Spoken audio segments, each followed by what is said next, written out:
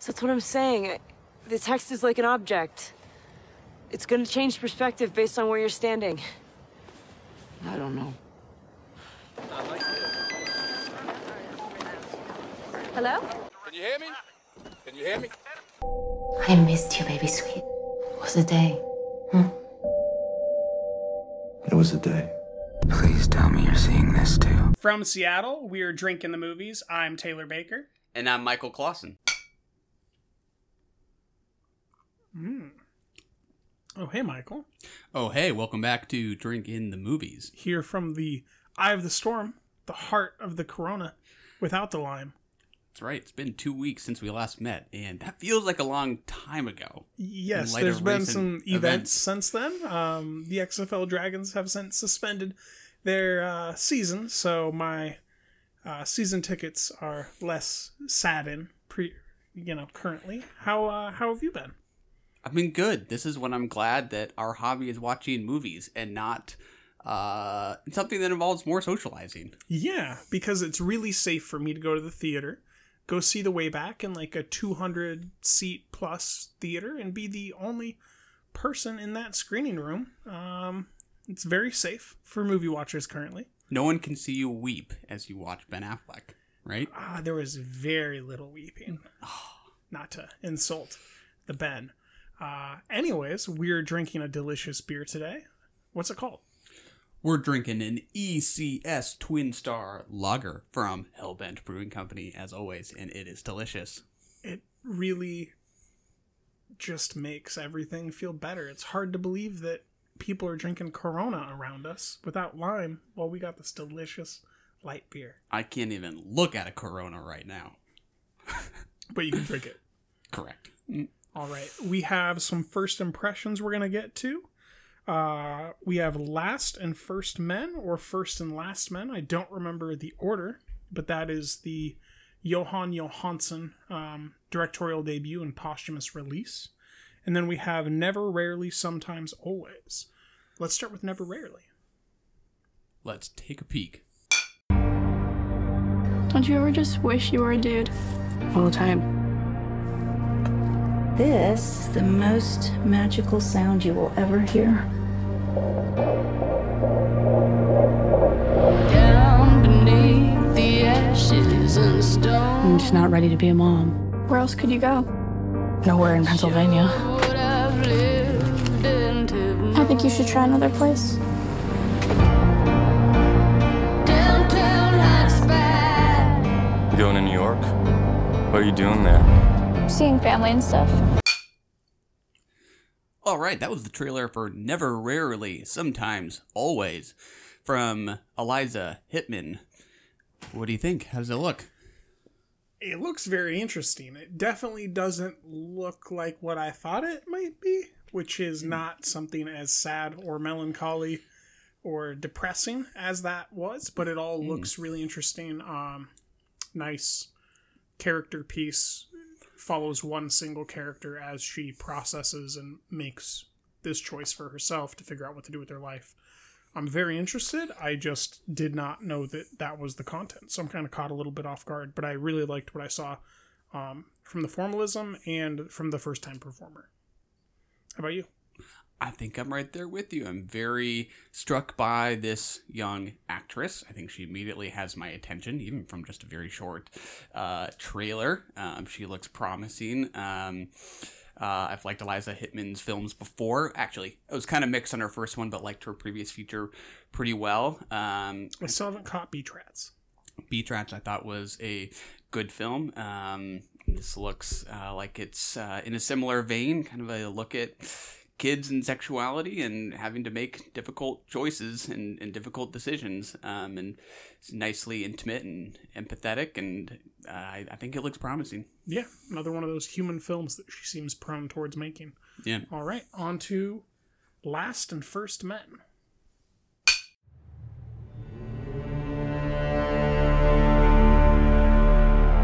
Listen patiently. We, who are the last men, earnestly desire to communicate with you.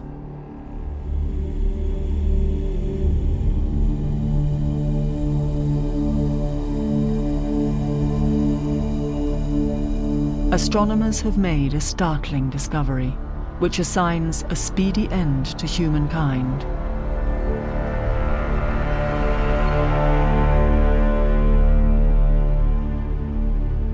We can help you, and we need your help.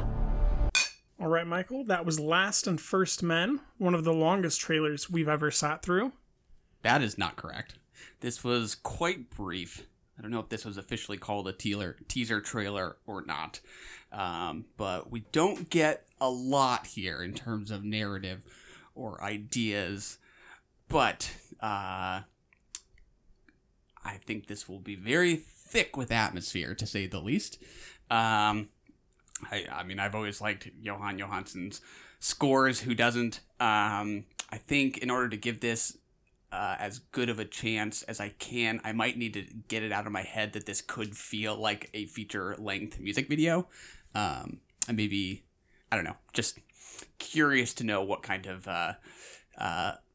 theme or narrative he might bring to this, since it's his first time doing it. What about you? What are your thoughts?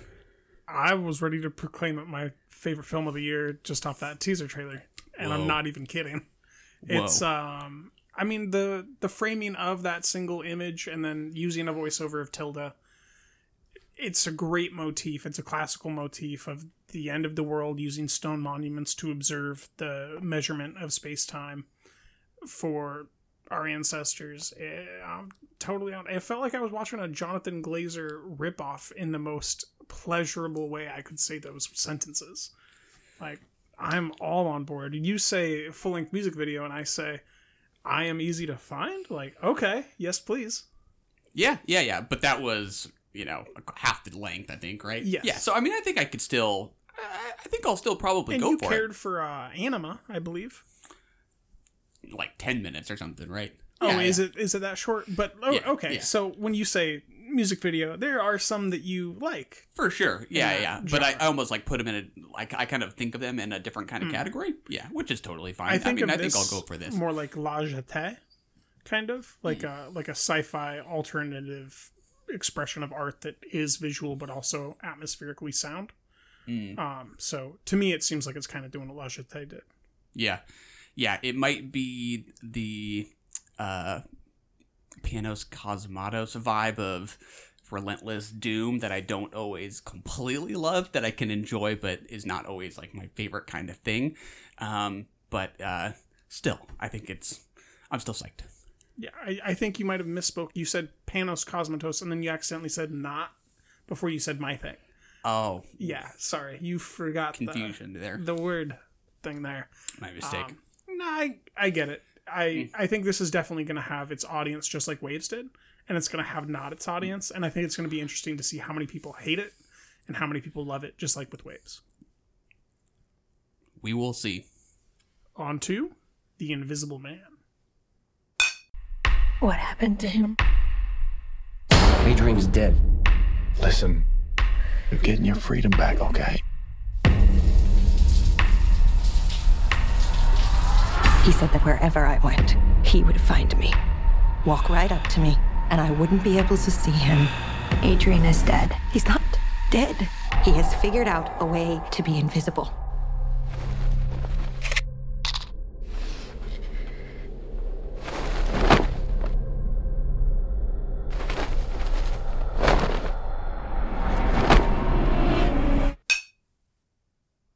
On to The Invisible Man.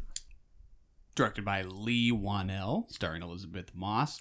I think you mentioned before the show that it's now been 3 weeks since you saw this title, but you still wanted to talk about it. Usually, we let something go once it's been 1 to 2 weeks, but I take it that means you liked it that much. I like it a lot. Wanted to talk. Yeah, it's number 5 on my list for the year so far, but it's a really strong 5. It reminds me of Destroyer last year, where it's just a film that I keep thinking about the performance of and the quality of the filmmaking.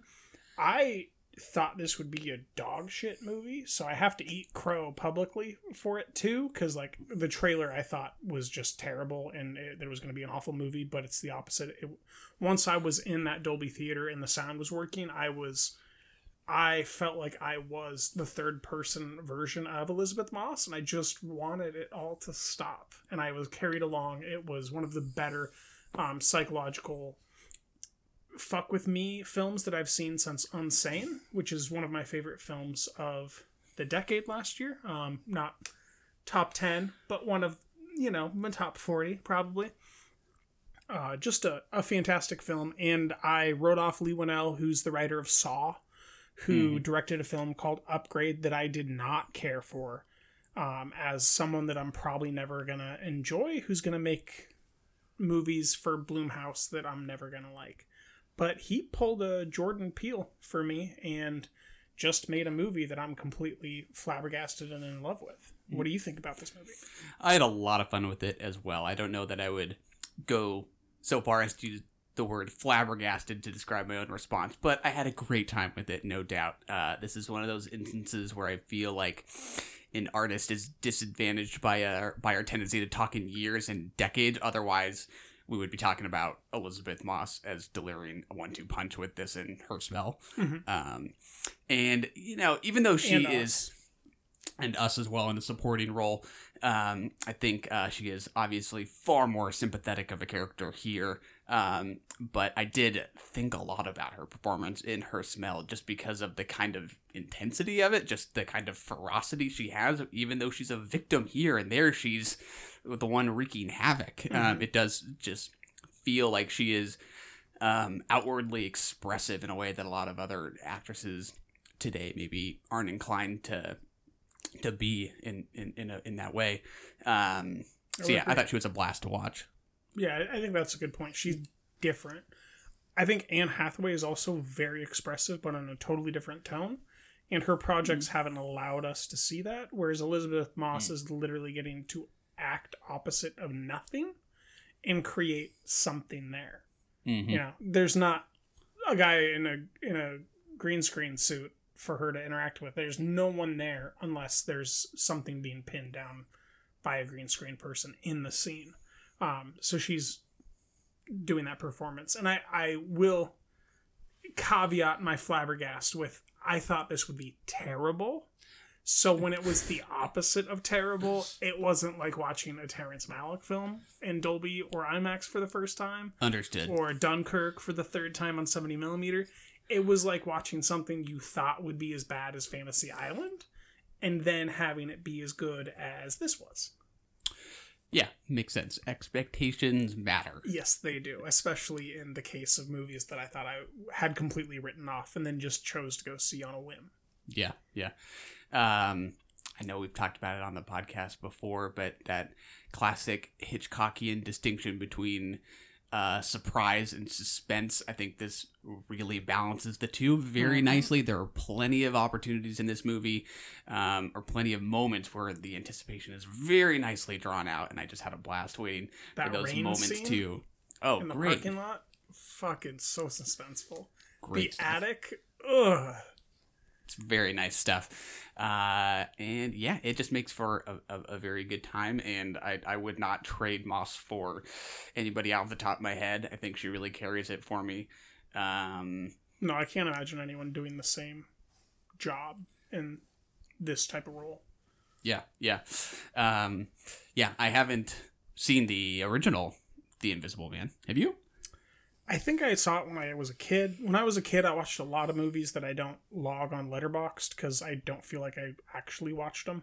Like the original Dracula or Nosferatu and the original Frankenstein and Frankenstein's Bride and all that stuff. I think that I went through the Universal stuff from the 30s because that was available at the public library on VHS.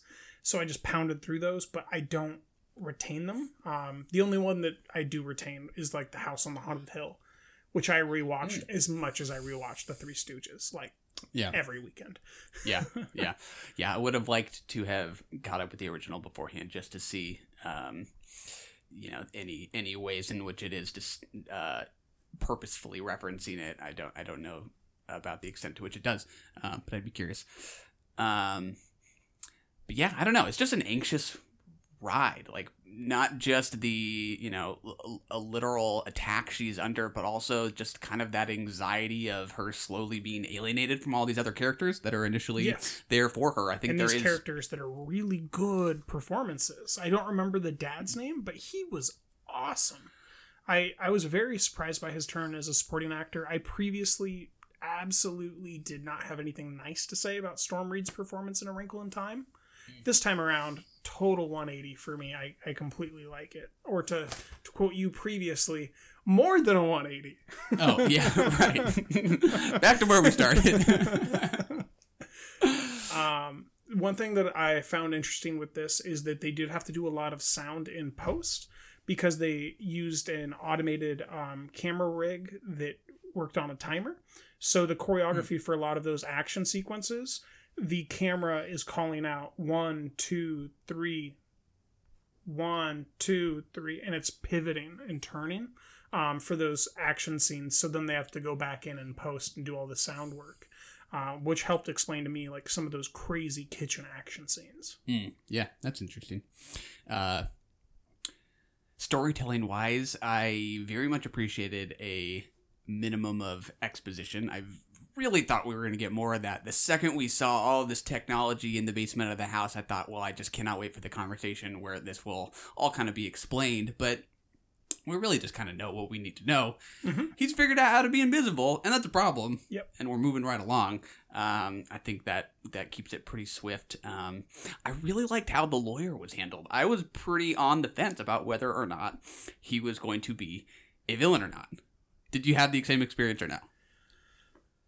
I wasn't that heady. I was so much on my heels watching that movie that I didn't know if I could trust him saying a single word, let alone the fact that he claims to be the brother. Like, I just had zero trust for anyone besides Elizabeth Moss. And even then I was like, am I going crazy? Are we Claire Foy actually? And the mirrors showing Elizabeth Moss? Like, I didn't know where reality started in this one. So I didn't have too many assumptions other than lots of confusion and dislike for him. I would agree. I disliked him as well. We can agree there. I would say one of the few gripes I have is probably about the ending, where so much of this, so much of the fun has been about the invisibility, obviously. And I don't know, I did feel like this went a little bit slack during this, what is meant to be this charge final encounter at the dinner table between them. I don't know. I think it loses something when we finally see him sit down across from her, and it just maybe lacks some kind of iconography there. Like, this doesn't really have the big image that I would like a climax for this kind of movie to have. So I was maybe a little underwhelmed by how this wrapped things up. What about you? Yeah, I didn't feel that way at all. I do in a lot of other movies, just not here. For me, having them return to the place where it started with the knowledge that two people are recording, both the man sitting across from her with the cameras and the mics, and then the mic that she has with the detective outside, that everything's being recorded and she's, being gaslit in front of us on recording, told that she's a liar, told that she's wrong, told that everything's wrong. And then she goes back into the bathroom, gets out the suit, and goes and makes him cut his own throat. And it's recorded him cutting his own throat. That's the ultimate for me. I still don't know if I don't know. The way that they present that movie is that you think it's the brother at some level, and they never let you think that it's Adrian completely. And I think that that's a very interesting tone to take. I personally think that it was Adrian, but it's an interesting tone to take where maybe she was in the wrong. I've heard a lot of people wonder at her, doing that, if he was actually the guy doing it or the brother was. How did you take that ending? I'm with you. I was under the impression it was Adrian as well. Okay. I just think there are far more thrilling moments here than the ending itself, and I don't think it really knows how to make him as intimidating of a force once it just comes right out and that's the it thing. sits him He's down not across from intimidating. him. I think he is supposed to be in that scene. I think she is still quite frightened. Especially because it's a climax. Yeah, I think that the undertones of like the gaslighting and the emotional abuse on top of the physical abuse, there's just that intangible quality there where, he's acting like a pitiable coward at the table. But what he's saying isn't what he means because he's on the camera. So for me, it's like the performance element of he's masking everything to try to make her continue to be insane. Yeah. I wish that ending had something more like the restaurant scene or the attic scene that had startled me in quite the same way. I think this delivered the satisfaction that we fully expected it to. Oh, I was a little bit startled by the knife lifting and the slice. I didn't know what she would do with the soup, but the reversal of what happened to her sister, just, I liked it. Yeah. Attic scene's great. Hospital scene's great. There's a lot of good stuff here. Yeah. All of it's great. I really like the opening scene where she runs away, the way that they use suspense there, with a little bit of jolts when she kicks the food bowl or when the dog makes the sound. There's a little bit of a on-the-nose foreshadow there when we see her the first time she makes a noise. She kicks a bowl that says Zeus. Meanwhile, there's lightning and thunder booming in the background. Like, okay, so noise is associated with Zeus, which is the dog. So it kind of gave that part away, but it also didn't give it away cleanly. I liked a lot of the storytelling elements that Lee had here for an original adapted screenplay from one guy. I thought it was pretty sharp. Yeah, I would agree. Yeah, I think maybe what I was looking for has to do with just knowing that this is related to the classic Universal monster universe, where we have these iconic images, these iconic villains, that even the Invisible Man, having not seen it, like I have images that come to mind of, the clothing that guy's wearing with the goggles and that kind of thing. I think I was probably just waiting for this to have its kind of iconic image, which is just like the ironic flip side of having your villain be invisible for the whole movie. Yeah. And the fact that this is less concerned with the villain than the victim. So maybe that just had to do with my own expectations. I just think that's sometimes what, makes horror movies last as long as they do, are those images that are really seared in your memory. And I think in this case, maybe it just has more to do with sequences than images. Instead of a single image, I think of the kitchen sequence as one of the best sequences I've seen in cinema all year. So, very fun. On to the next one. The Promise from the Dardenne brothers.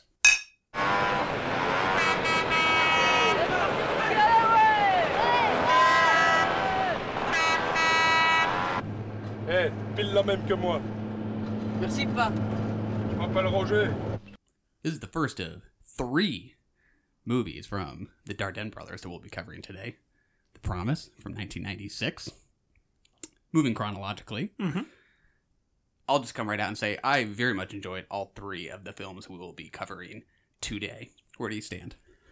I'm a 2 out of 3, with the third one being a lukewarm reception with an overall 3.5. So it's still a pretty high grade for a movie that I didn't totally love, and that's the Child. And that's more just like some problems that I ended up having with the formalism. I got really tired of the handheld camera work by then. It just felt like they were doing the same thing over and over and over, and that was the last one that I watched. Whereas The Promise felt fresh and inventive, and then The Kid with the Bike felt expert. So that was the order in which you watched them? I watched The Kid with the Bike first, and that's my favorite one. I gave that a very high score. I don't remember if it was 4.5 or 5. I could go either way right now. I really, really, really love that movie. That's one of my favorite Palme d'Or winners that I've ever seen. Other than, the Les Seydoux film. Blue is the warmest color? Yeah. It's up there for me. It's really high regards. I really love the performance of the child actor there. The handheld work is slow and steady and smooth, and things like a gravel road in between trees end up having this immaculate heavenly quality that I associate with Sean Baker's handheld camera work. Whereas in The Child, a lot of that stuff devolved into me feeling kind of the opposite, which might be the point. So it might have just been a guttural reaction of negativity, but that's where I ended up. But The Promise is a promising film that I really, really, really liked. And it starts the arc of, what's his name? The boy who's in all their films.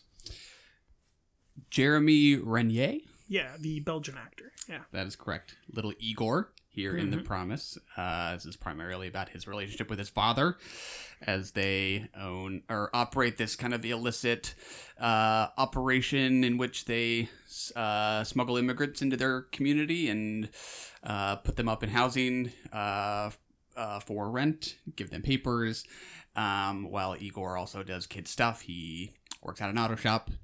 He's working on a go-kart with friends,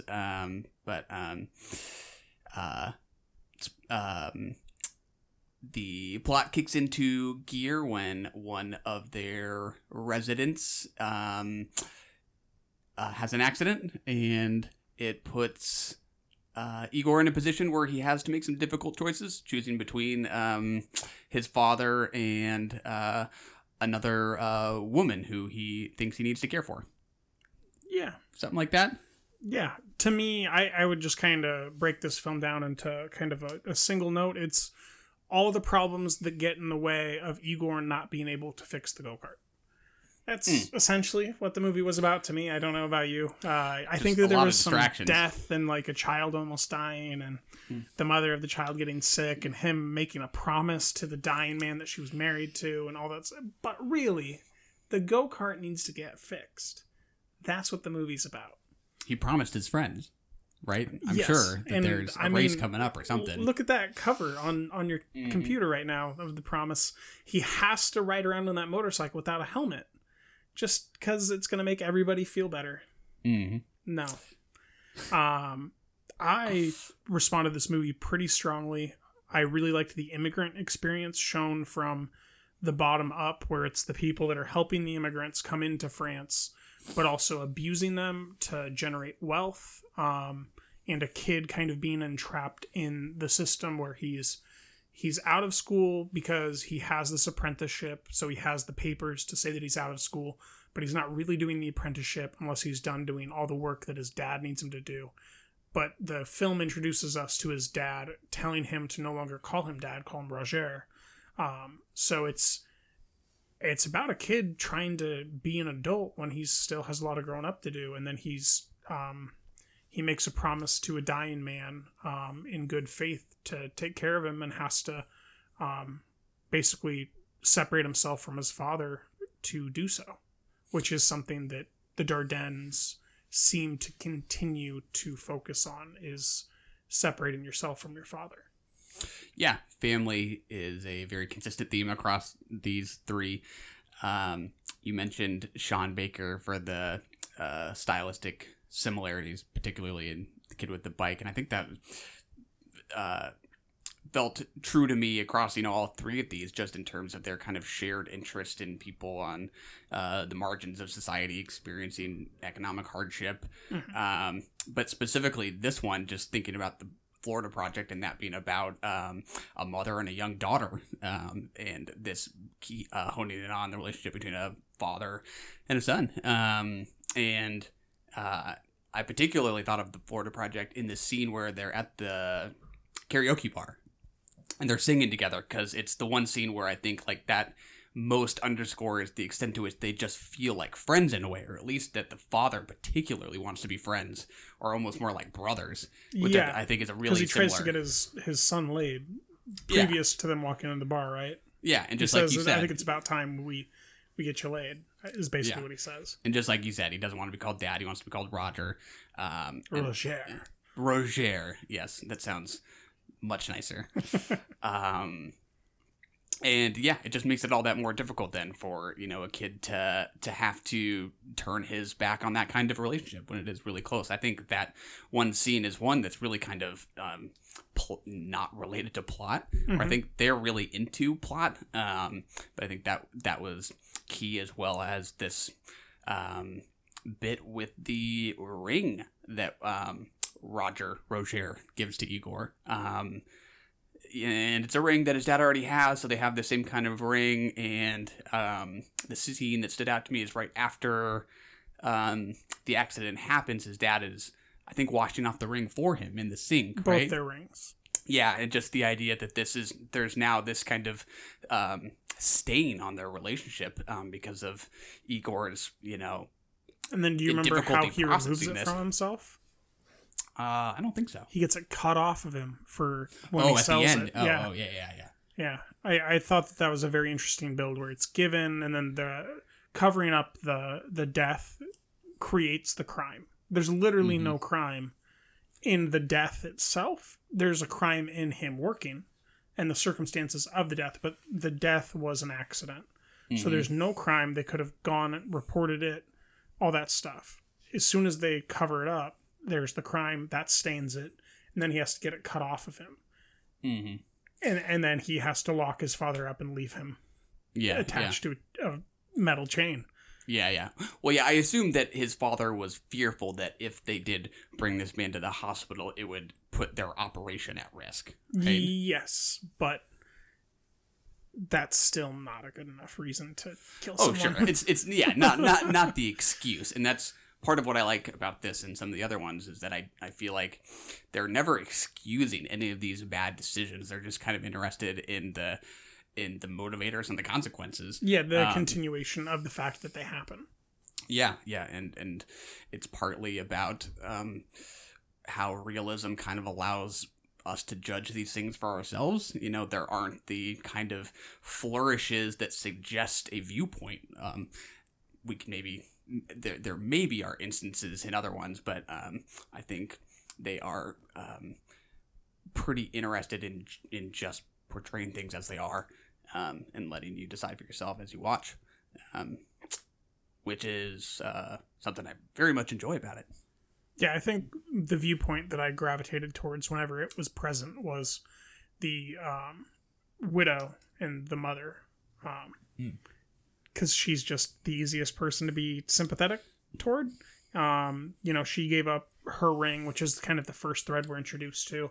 And then the commingling of the theme of him maturing and getting the ring cut off of him also being equal to paying the debt that she paid to arrive there falsely to his father.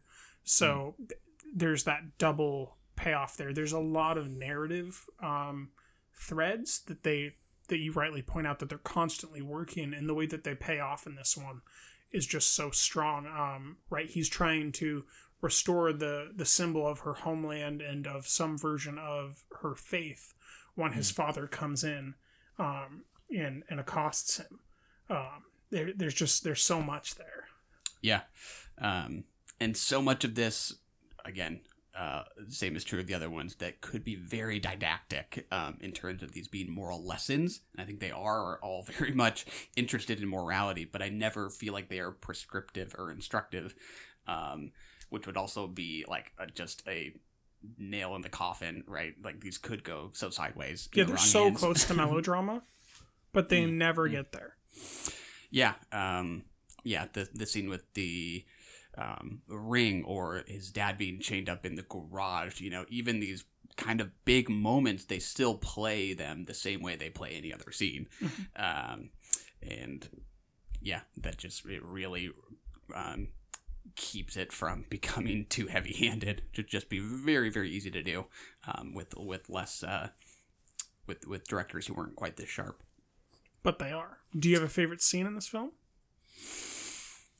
I really like the way we're just brought into the world. Like, as we first see them smuggling immigrants into the community, we get that wide shot of them driving in front of a car that has a bunch of what you think are just, empty cars up on a like semi-truck. And then we get to the building and we see people coming out. We see that's how they get them into this building. Igor's going around collecting rent. We get a sense for the kinds of people there. It's just a really natural, organic, immersive kind of way of introducing us to this world. I thought that was nice. What about you? Mine is when the widow accosts the main boy, Igor, while she's trying to flag down a car to take her baby to the hospital because he's sick, and all the cars are either ignoring her or pulling over and then pulling away right when she arrives to the passenger door. And she tells him to screw off, to go away. He doesn't. He walks away a little bit and then pauses and stands under the cover of a bus station. And it's kind of this single shot where she's down on her knees, just like she's stuck with this person that she doesn't want to accept the help of, but he's the only one who's there to give the help. The thematics around this scene and the build up to that, and then knowing the title of the film, just make that single image when she's on her knees and he's standing there my favorite shot, because that single image shows the promise that he made and his ethic and morality at work, showing that he is a kid who isn't a bad kid. He's done a lot of bad things, but he's honoring this promise. And that single image just really cements it for me. And the night lighting there, it all worked so beautifully. It's good stuff. On to the child. On to the child.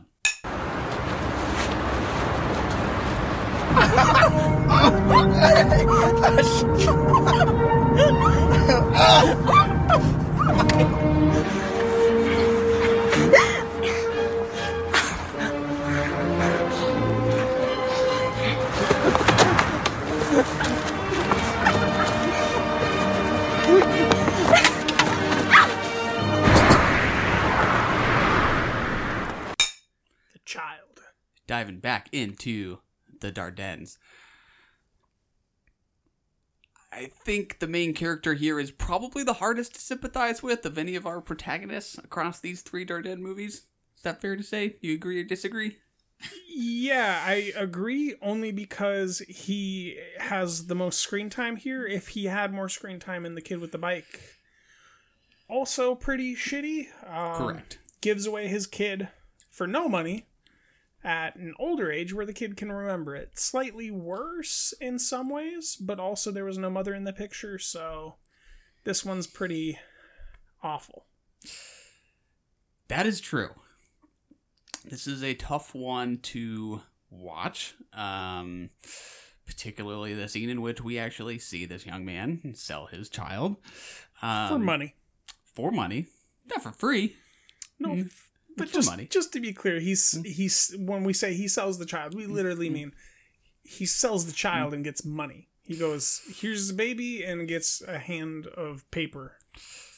This is correct. Real gross. That's right. A couple things going on here. We have a relationship between two young people. We don't really get that in the other 2 films. Which I think intersects with this plot in certain ways. Probably the least likable character, in my opinion, but still a very interesting one. To me, this is maybe the most thrilling of the 3, particularly with the one outright chase sequence that we get. It ends up in the river scene. Mm-hmm. I thought that was a tightly shot, choreographed scene. I personally found the Kid with the Bike, after she is stabbed with the scissors, to be a little bit more thrilling, I'd say. But that scene in particular did have quite a stir to it. Yeah. Yeah, I mean, I thought this character was a tough one for me to kind of figure out, which is maybe what I kind of liked about this one. I thought this was maybe one of the more challenging ones in a way, to understand what it is that it is motivating all this guy's decisions. I thought was Hustling. Tough to watch. Yeah. It partly feels just instinctive, his, kind of moving from one decision to the next to just think about how to make his next dollar. I don't know. It's tough to watch. What do you think? It is. I actually really, really, really responded to the female character. Mm-hmm. I thought that she gave a great, effervescent performance. Everything that she was feeling was physically tangible. It wasn't, I'm not saying she's Elizabeth Moss here, but it's a little bit reminiscent of what you were saying there, where very emotive, the physicality of her posture, of the way she's walking, of the way that she's swinging her hands or not swinging her hands, communicates a lot about her headspace in the film. Because we go from her being in love with this total asshole who sells his kid, and they're dancing and biting each other and driving around and hanging out in the park, and it's lovely and a good old time, and you're just kind of worried about her, to her, completely turning around and growing up. And God, there's this scene where he's groveling to her as she walks up the stairs, and he says something, and she said, I wish that I remembered the exact phrase, but she basically says, "You just don't know it yet." Like that, you don't need me, you just don't know it yet. I think is essentially what she says, which kind of conveys the point that it's not her that he's in love with or needs, it's just anybody who makes him feel the way that she made him feel, but now she doesn't feel that way for him because he sold their child. It's a rough one, but I really, really responded to her performance, and I'd be very interested to dig in. There's something about just the way that she walked that conveyed to me more than the speech did. Yeah, I kind of kept wanting her to come back into the picture. Mm-hmm. I did not realize going in we were going to be spending so much of the movie with just him. I had no idea what it was even about. Yeah. With most foreign films, I just go, it's called something I don't understand. It means the kid. Let's go. Dive in. Charlie Chaplin, right? Also true. The reactions, the expressions between them, just couldn't be more different, between her physically being overwhelmed upon learning that the child has been sold and that fainting. hysterical break. So just the collapse versus that scene where he sells the child, which I thought was interesting. That's actually the only scene I rewatched twice, because I just was kind of fascinated by that long take where we're waiting with him in the other room as the child is taken, and I was trying to see if I could detect any faint trace of remorse. I still am not quite sure. I don't think it's there. I think to the extent that this is, in a way, a love story, a very weird kind of troubled love story, it's just not until he comes back to her and tells her and realizes that this is going to cost him his relationship with her that he doubles back. That is not the moral pivot for me where he realizes he's made a mistake. It's that he's going to lose her. To me, it's a double one-sided love story where he was in love with her for a totally independent, selfish reason that she fulfilled, and she was in love with him for a totally selfish but more earnest reason, we'll say. Because she, was able to ignore all the broken parts of him, like the part where she gave birth to the child alone and then brought the child to him and he disregarded it. But to me, they were both loving the other one in the way that they saw themselves, but they didn't actually ever love each other, which is why it's got that tangible interest. Oh, that's interesting. I thought that the ending solidified how much they do truly care about each other, and that's what underlined how important it was that he made that decision to finally carry out an act of selflessness, because this one is, again, going to cost him his relationship because he's going to be in jail. And turn himself in. Yeah, to me that very much felt like deep, deep affection for each other in that final scene. Yeah, I don't know what to do with that final scene, to be honest. I don't read it as forgiveness. Oh, I would not say forgiveness, no. I think that they both felt really true things that they had, but I never got the sense that they were on the same page when they were in love in the film, you know? Like, there's never really a good times, even though there are some joyful moments. Yeah, the dancing and the biting, like, it just... Yeah, that ending is interesting. I don't quite know how to classify it, but I would say that all things are not forgiven, and to me, it was like her making an effort to say, you did the right thing. I'm going to see if you can be a part of this kid's life, not like I'm going to take you back and we're going to get married. Oh, yeah. I assumed that the relationship was over because he's in jail. Yeah. But that it just further demonstrated just the physical interaction, just the raw emotion of it suggested that this was a real relationship, that this selfless act, the only one he finally comes around to doing, you know, that was the cost with which it came. Yeah. And then she does one of the most touching things in the entire film, which is offers to get him a coffee. Who knew that could be such a bleeding heart moment for an audience? I wouldn't get that guy coffee. Yeah, but she would. I did notice while we were talking here, I was thinking about some of the scenes that they both share in the apartment, and how expertly they used the sink there. And they also used the sink previously in The Promise, I thought, pretty strongly while he's taking a shower. I think that it might be interesting to see how the Dardennes use water, and also like natural bodies of water versus like physical bodies or physical streams of water that are manufactured, like sinks and showers and stuff. Yeah, maybe a recurring motif. Yeah.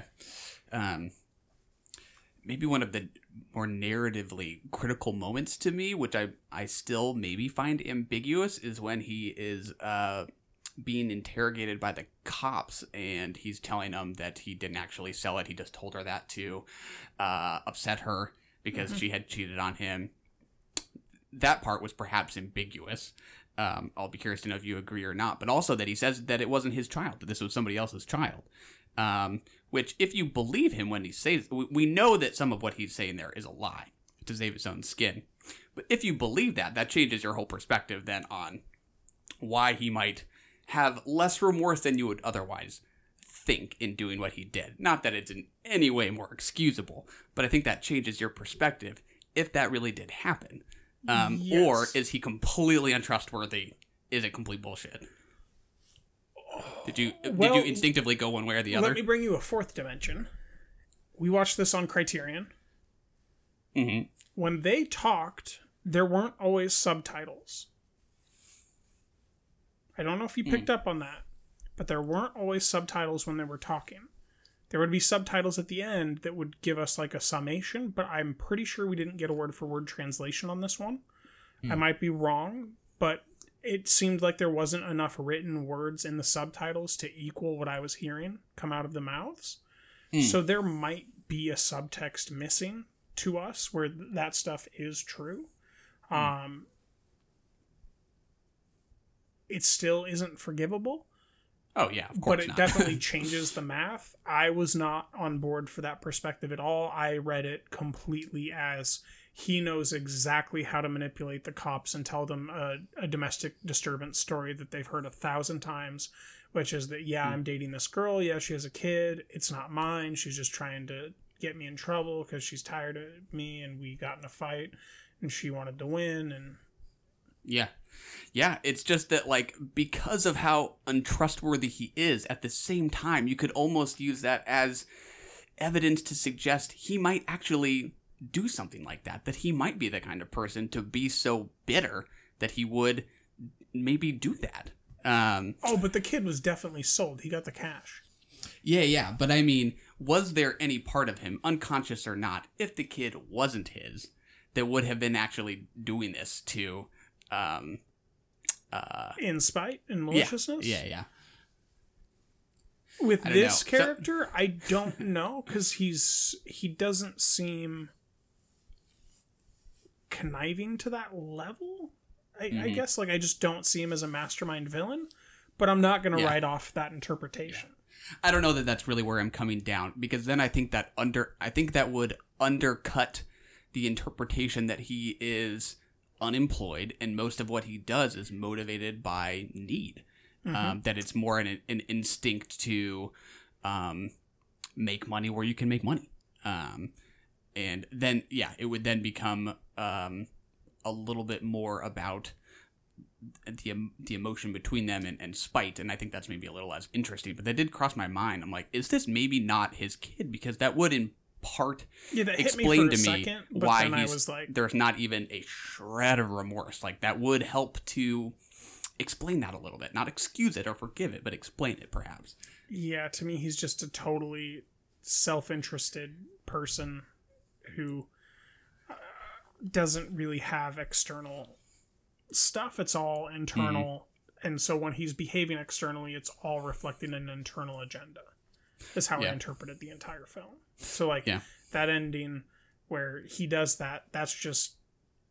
I didn't see him as having, like, a moral growth. I saw him as trying to preserve whatever he had. Like there's definitely a smidge of growth there in that he promised this kid. But to me, it was more like he was trying to make up for the fact that he totally messed up and sold his own kid, and trying to, like, make it so that he could live with himself rather than him actually wanting to do the right thing. More like him not wanting to feel that way again. Yeah. Like, coming from that negative space rather than that positive space, if that makes sense. Yeah. I mean, I think it arguably is a lot for the film to ask of us to position that as some kind of moral awakening in the same way that, like, Igor has one, because he has been just that much worse the whole time, to then suddenly show this selflessness. Like, I could understand that someone might have trouble buying it. Wait, is his name Igor in this too? No, sorry, Igor in The Promised, who I think maybe has a moral awakening of some kind, that you could say this ends on a similar kind of note, with a person deciding to do the quote unquote right thing. Yeah.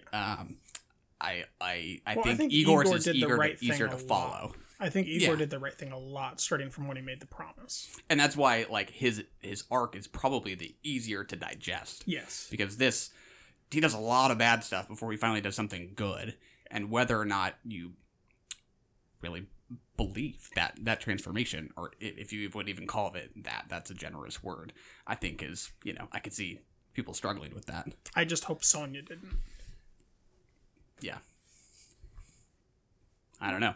Favorite scene? I don't know. I did like the chase sequence,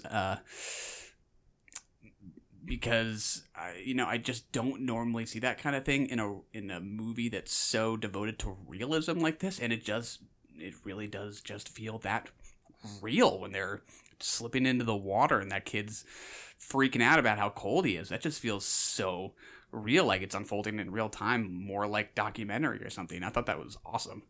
What about you? Good question.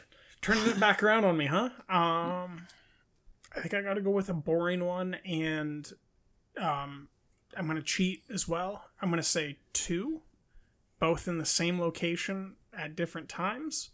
The use of that French kitchenette and sink by Sonya. The first time when Jimmy comes up, when she first has Jimmy, and whatever his name is in this film, comes up with her to the apartment, and she is using the sink for something, reloading some stuff in the sink, and just like the love, the delicacy, the timing, the care that she has versus the visceral anger she has when she's in the kitchen cooking later in the film, where she's cutting the tomato and stirring the pot before she kicks him out. I just like the casuality, but also the expert camera placement of that handheld camera in those scenes. and how they juxtaposed each other. I really, that's the stuff that sticks with me the most about this one. Yeah, it's good stuff. On to The Kid with a Bike. Oui, concierge. C'est Cyril, je voudrais rentrer chez mon père. Quel Cyril? Cyril Catoul, mon père habite au 5e. Il n'habite pas ici, il est parti il y a un mois. Mais il y a son nom sur la sonnette. Ton père n'habite plus là, il est parti. Faut que t'acceptes. Je pourrais venir chez vous les week-ends?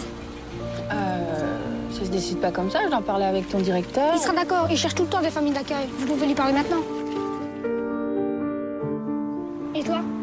Quoi? T'habites pas un copain pour toi? Pourquoi je me mêle? And no helmet. Yeah, he needs to put on a helmet. That you are completely right about. It's a problem. The Dardennes need Highly to put unsafe. helmets on all of their people. We didn't talk about it in The Child, but there's a scene where the mother, the father, and the baby are all on a motorcycle, and none of them are wearing helmets. I And remember, it's also in The Promise.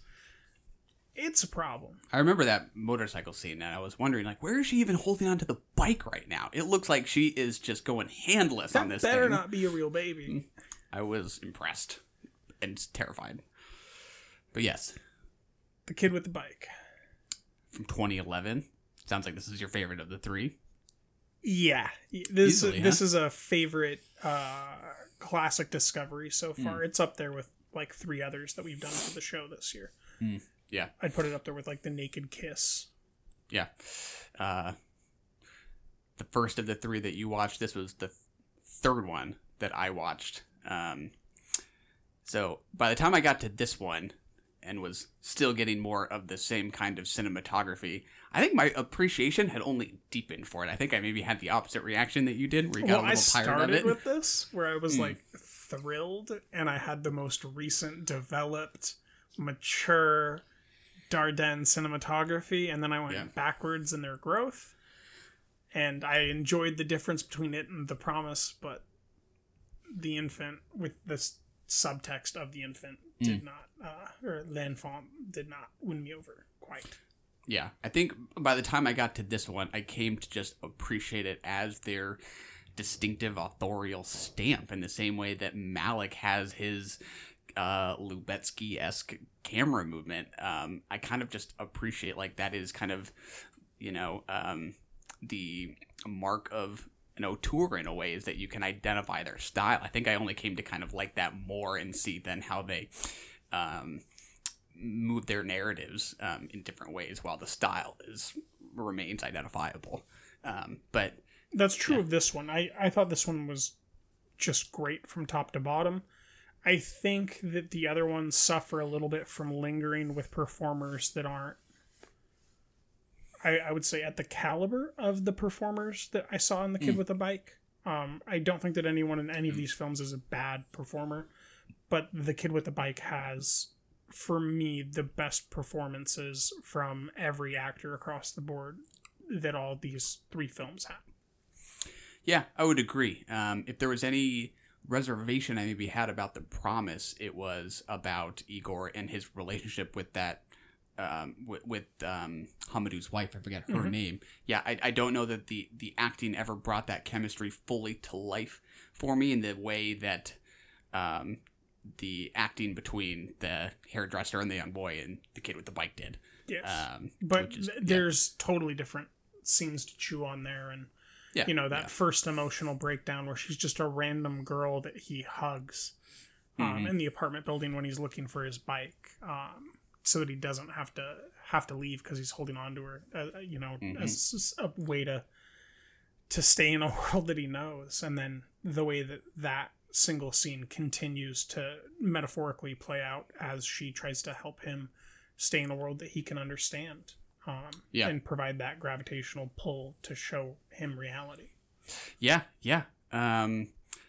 This is not hard in the same way that The Child was, but just kind of emotionally painful, particularly the first 30 minutes where you're just watching this kid refuse to believe that his dad has given him up, and going around to these, you know, locations you can imagine he's been to his dad with. But his dad would never sell his bike. Absolutely not. it builds to a pretty crushing moment when that is delivered. And again, it's one of those scenes that is just played naturally and realistically, but it's all the more crushing kind of because of that. I thought that was very nicely handled when he does have to learn from his dad face to face that he's done with him. It's a hard scene. Well, the way that they get in the car and exit, and he's in such a good mood. He's eating the chips that his dad gave him, and he's talking about how his dad might call him next Saturday. And then she asks, "What did your dad tell you exactly?" And he says that he would call me next Saturday. I gave him my phone number, and she goes, "No, get out of the car." Mm-hmm. And then makes him do that.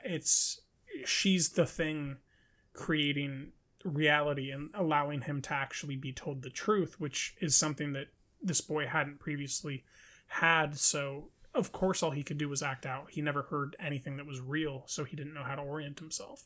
Mm-hmm. It's really, really strong and really lovely. I just dig this narrative. Yeah. There were things that it just didn't go into at all that sort of just spurred my thinking in ways that I enjoyed. Like, I could have just missed it, but I don't think there's any ever mention of his mother and whether or not his mother was in the picture, what happened to her, whether she left or what. Someone says your mother, and he basically says no. Yeah, it's very brief, and I don't know. It just led me to think, about how he might approach a relationship with a woman who might be coming to fill that role versus someone who, like the drug dealer, is sort of faking a kind of brother, protector, guardian kind of role. It leaves a little something to the imagination, just because we don't know that much about this backstory, which I think is very nice, because this is a very plot-centric movie, but there is, room for your mind to wander a bit, I guess. Yeah, but I would say the expertise of the naturalistic formalism here makes up for the fact that it's all plot, so it doesn't visually feel like it's all plot. If these were steady cam shots with slow pans and zooms, it would probably play a lot differently for me. But because it's shot in that handheld way, it feels more like just a matter of fact thing, where this is just the snippets of the life that I'm seeing. Mm-hmm. So while it is plot heavy, it doesn't feel plot oriented. It feels character oriented towards these specific characters, and it just so happens that they're going through a plot.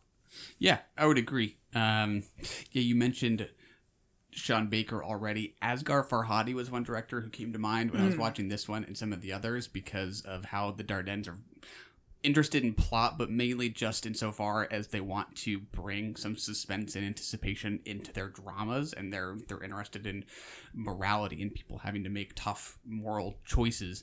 But I think for me, Asghar Farhadi sometimes can feel like it is too obviously kind of mechanic to get to those points that he's trying to make, or to put these people in these positions.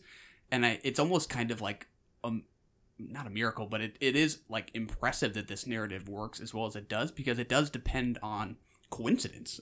Yes, it does. The kid showing up to the drug deal and the guy being with his dad, and then him going to the gas station and them being there again, and then him falling from the tree. But I think that's exactly right. It's just because it's played so realistically that your attention isn't really drawn to it. It just feels like it is action unfolding organically, kind of inevitably, which is great. It's very, very smooth and just kind of instantly believable. Yeah, I think that one thing I try to pinpoint is I don't love Sean Baker nearly as much as you, and when I specifically mentioned Sean Baker in my review, I more than anything meant his eye for how to shoot something. For me, Sean Baker, and I don't mean this in any sense of disrespect, he's the type of guy where I watch his movie and I'm like, that accidentally looks like one of the most gorgeous things I've ever seen. In the most complimentary way possible. I mean that. It doesn't feel pre-planned. It just seems like the way that it's shot accidentally makes whatever I'm seeing absolutely beautiful. And that's kind of the sense that I got watching this film, where there's just random stuff that shouldn't be pretty or enticing or lovely or jubilant or deeply meaningful, and it just ends up being that way. The way that they shoot him outside of a window looking at his dad, or the way that they shoot him scurrying up a wall to try to look down to see the trash bins, or the driveways, or just the way that he's riding side by side, and they're doing like a sidewalk pan shot while he's riding his bike. It seems effortless at some level, and the mastery to get there is so high. Yeah. For me, maybe, you know, I always have to like caveat when I talk about Sean Baker, because I've only seen Tangerine and Florida Project, where I've now seen 5 Dardenne movies. But I would probably relate him more to like Tangerine than the Florida Project. So when I think about the Florida Project, I think about like those montages of all these brilliantly colorful buildings. Those feel very deliberately composed to me to show the brightness of this world that is otherwise a very hard one for these people living. Sometimes that doesn't feel quite as like naturalistic to me, and it's more about like maybe the milieu that the Dardennes and Sean Baker is interested in. But the rundown house, right? Like that's one of the most beautiful things in the Florida Project. Oh yeah. And it's just, to me, it's the effortlessness of the way that it's shot. The ending montage where the girls are running around, as much as that's craftsmanship, it's also intuitive, because there's no way you can exactly predict what those girls are going to do while you're shooting. And I would definitely point towards Tangerine, where it's just making streets and sidewalks and alleyways look sumptuous. Absolutely. Yeah.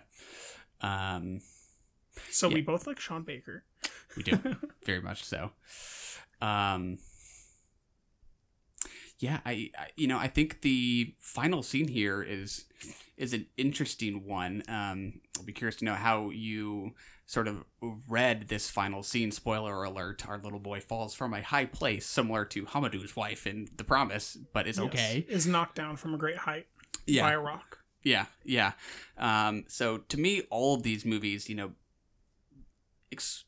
explore people in difficult positions, but ultimately end on a quite optimistic or hopeful note. Yes. And I found that to be the case here. But there are these like moments where I think people are shown to be doing what might be seen as compassionate, or rightfully so, compassionate or kind or thoughtful things, but it's almost like they're doing it kind of unconsciously. Like I don't know. I think about Cyril getting up and going on about his life as he does after this fall, because he understands what it is like to see to want to protect your father, to be angered by someone having come after your father. But you don't really see him processing that in that moment. It is just instinct that he gets up and he walks away. To me, there is something very, very moving about this maybe suggestion that there is just this kind of innate goodness in people that just kind of can kick in sometimes when circumstances bring it about, because you don't see him like making a decision, really. He just gets up and walks away. But I'm moved by, you know, what I think it implies about what's maybe going through his mind. Yeah, I didn't interpret the scene in that way at all. I interpreted it more as this is still Pitbull. And he just changed what he's a Pitbull about. I mean, if you stole his bike, he'd probably still be that version of Pitbull at some level. But to me, it was that respecting and honoring this relationship that he's built with Cecil de France is his priority. And he said he would bring the charcoal, and he hurt these boys and hit them in the head, and they did the same to him. So life goes on. He has a barbecue to get to.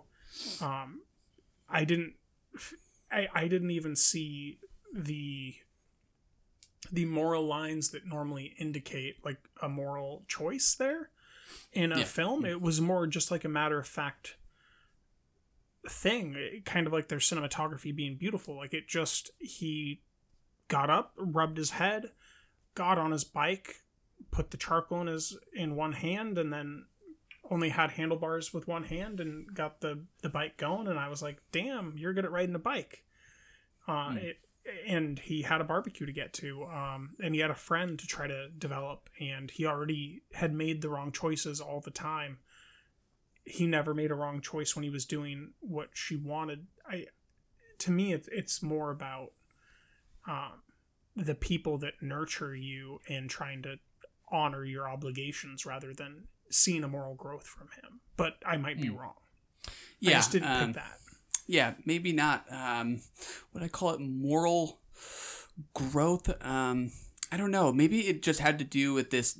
The detail we also get with Cyril wanting to bring the money back to his dad, and that maybe not necessarily being about hoping that means he'll get to go back to his dad, but it's about giving back to his dad, trying to help his dad in some way, trying to just that instinct, because he cares about his dad so much, to do something for him.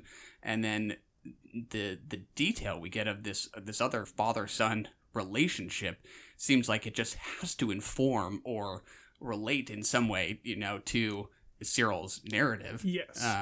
Yeah, to me it was, kind of showing you're better off without, because the dad was pulling a Roger, right? Yeah. Essentially, they were, how are we going to get away with this murder? And I felt like we'd seen Cyril develop too much to ever be that type of person again. Just that simple bike ride with the sandwiches. I don't know. I saw him do a complete character growth between turning himself in, much like in The Child, and then going on and, acting mature, but also respectful with Cecil de France. Like, oh, we're having a barbecue for me and my friends. Are you going to have any friends come over? And the way that they both have that laugh while they're eating those sandwiches, it's just, that to me signaled this new chapter.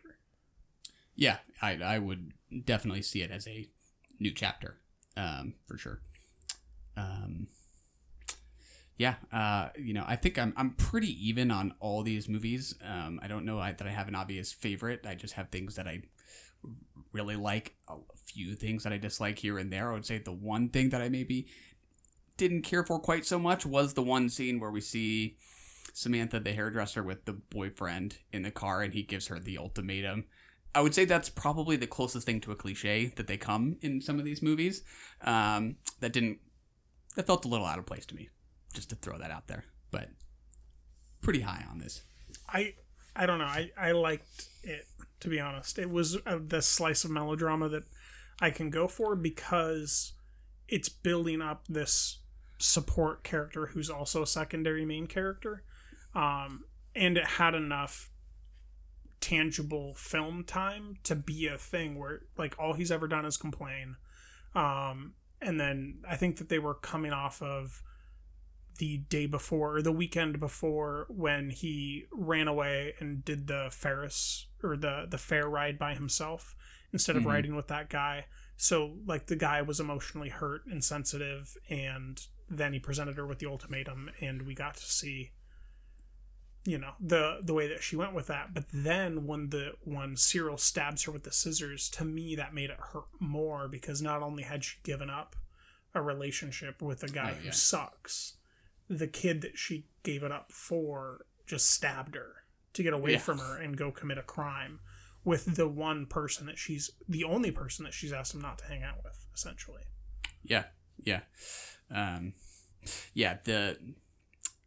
His susceptibility to that guy versus his, somewhat resistance to her, just struck me as interesting. I still don't quite know what to make of that, except for just what it makes me wonder about how he related to his mom versus his dad. Searching for paternalism, I think. Yeah, but why? I think it's maybe because he was probably perhaps closer with his dad because his dad was maybe around longer. Maybe there was even a deeper resentment for... I'm making things up now because we don't know, but because the mother has been gone for even longer, that there might be more resentment there, and that his dad is kind of the one and only. So there might just be an inclination to have a father figure or something. I don't know. It just struck me as interesting because it's pretty immediate that he takes up with this guy. Yeah. And maybe it's just that PlayStation is cool, but yeah. I think that one thing I would say is that she presents, at least in the film, to me as someone who's unconditional in the love for him and the forgiveness for him. And I think that might make him insecure because he's never had that before. So he wanted something more conditional and paternal that he was used to. That's the way I read it. Yeah. Yeah, or even worse is that he's just that much more manipulative, which I think is part of it. Yeah, definitely a factor. But hadn't talked about music at all. The only one of the three that actually has some non-diegetic music. I really thought about, like, is there a reason I could really point to for why they might have done it here versus the other ones? I got nothing, to be honest, except that to say I liked it just fine. I thought, I could have just as easily said that the other two are so great because they don't have music. When it showed up here, I was good with it too. So, any thoughts? This is my favorite one. I won't say it's because of the soundtrack, but I will definitely say that the soundtrack is assistive when one is not naturally able to speak that language. It's definitely informative of the beats of the narrative and the tone in a way that is extremely informative. So I do think that it provided me with assistance and allowed me to keep track, so that I looked at the subtitles less, was less concerned with reading every single word and more concerned with trying to see the depth in every frame and the edits and how they were cutting and that type of stuff. Yeah. As long as it's lovely music, I think I'm okay with it. And it's used pretty sparingly in just important moments. So I was on board with it. Yeah. That is the Dardenne Brothers and the Invisible Man. And that is another episode in the can. Run! Go! Get to the chopper! We have to go. I'm coming with you. That was brilliant. You're the best and we love you! The Dardennes.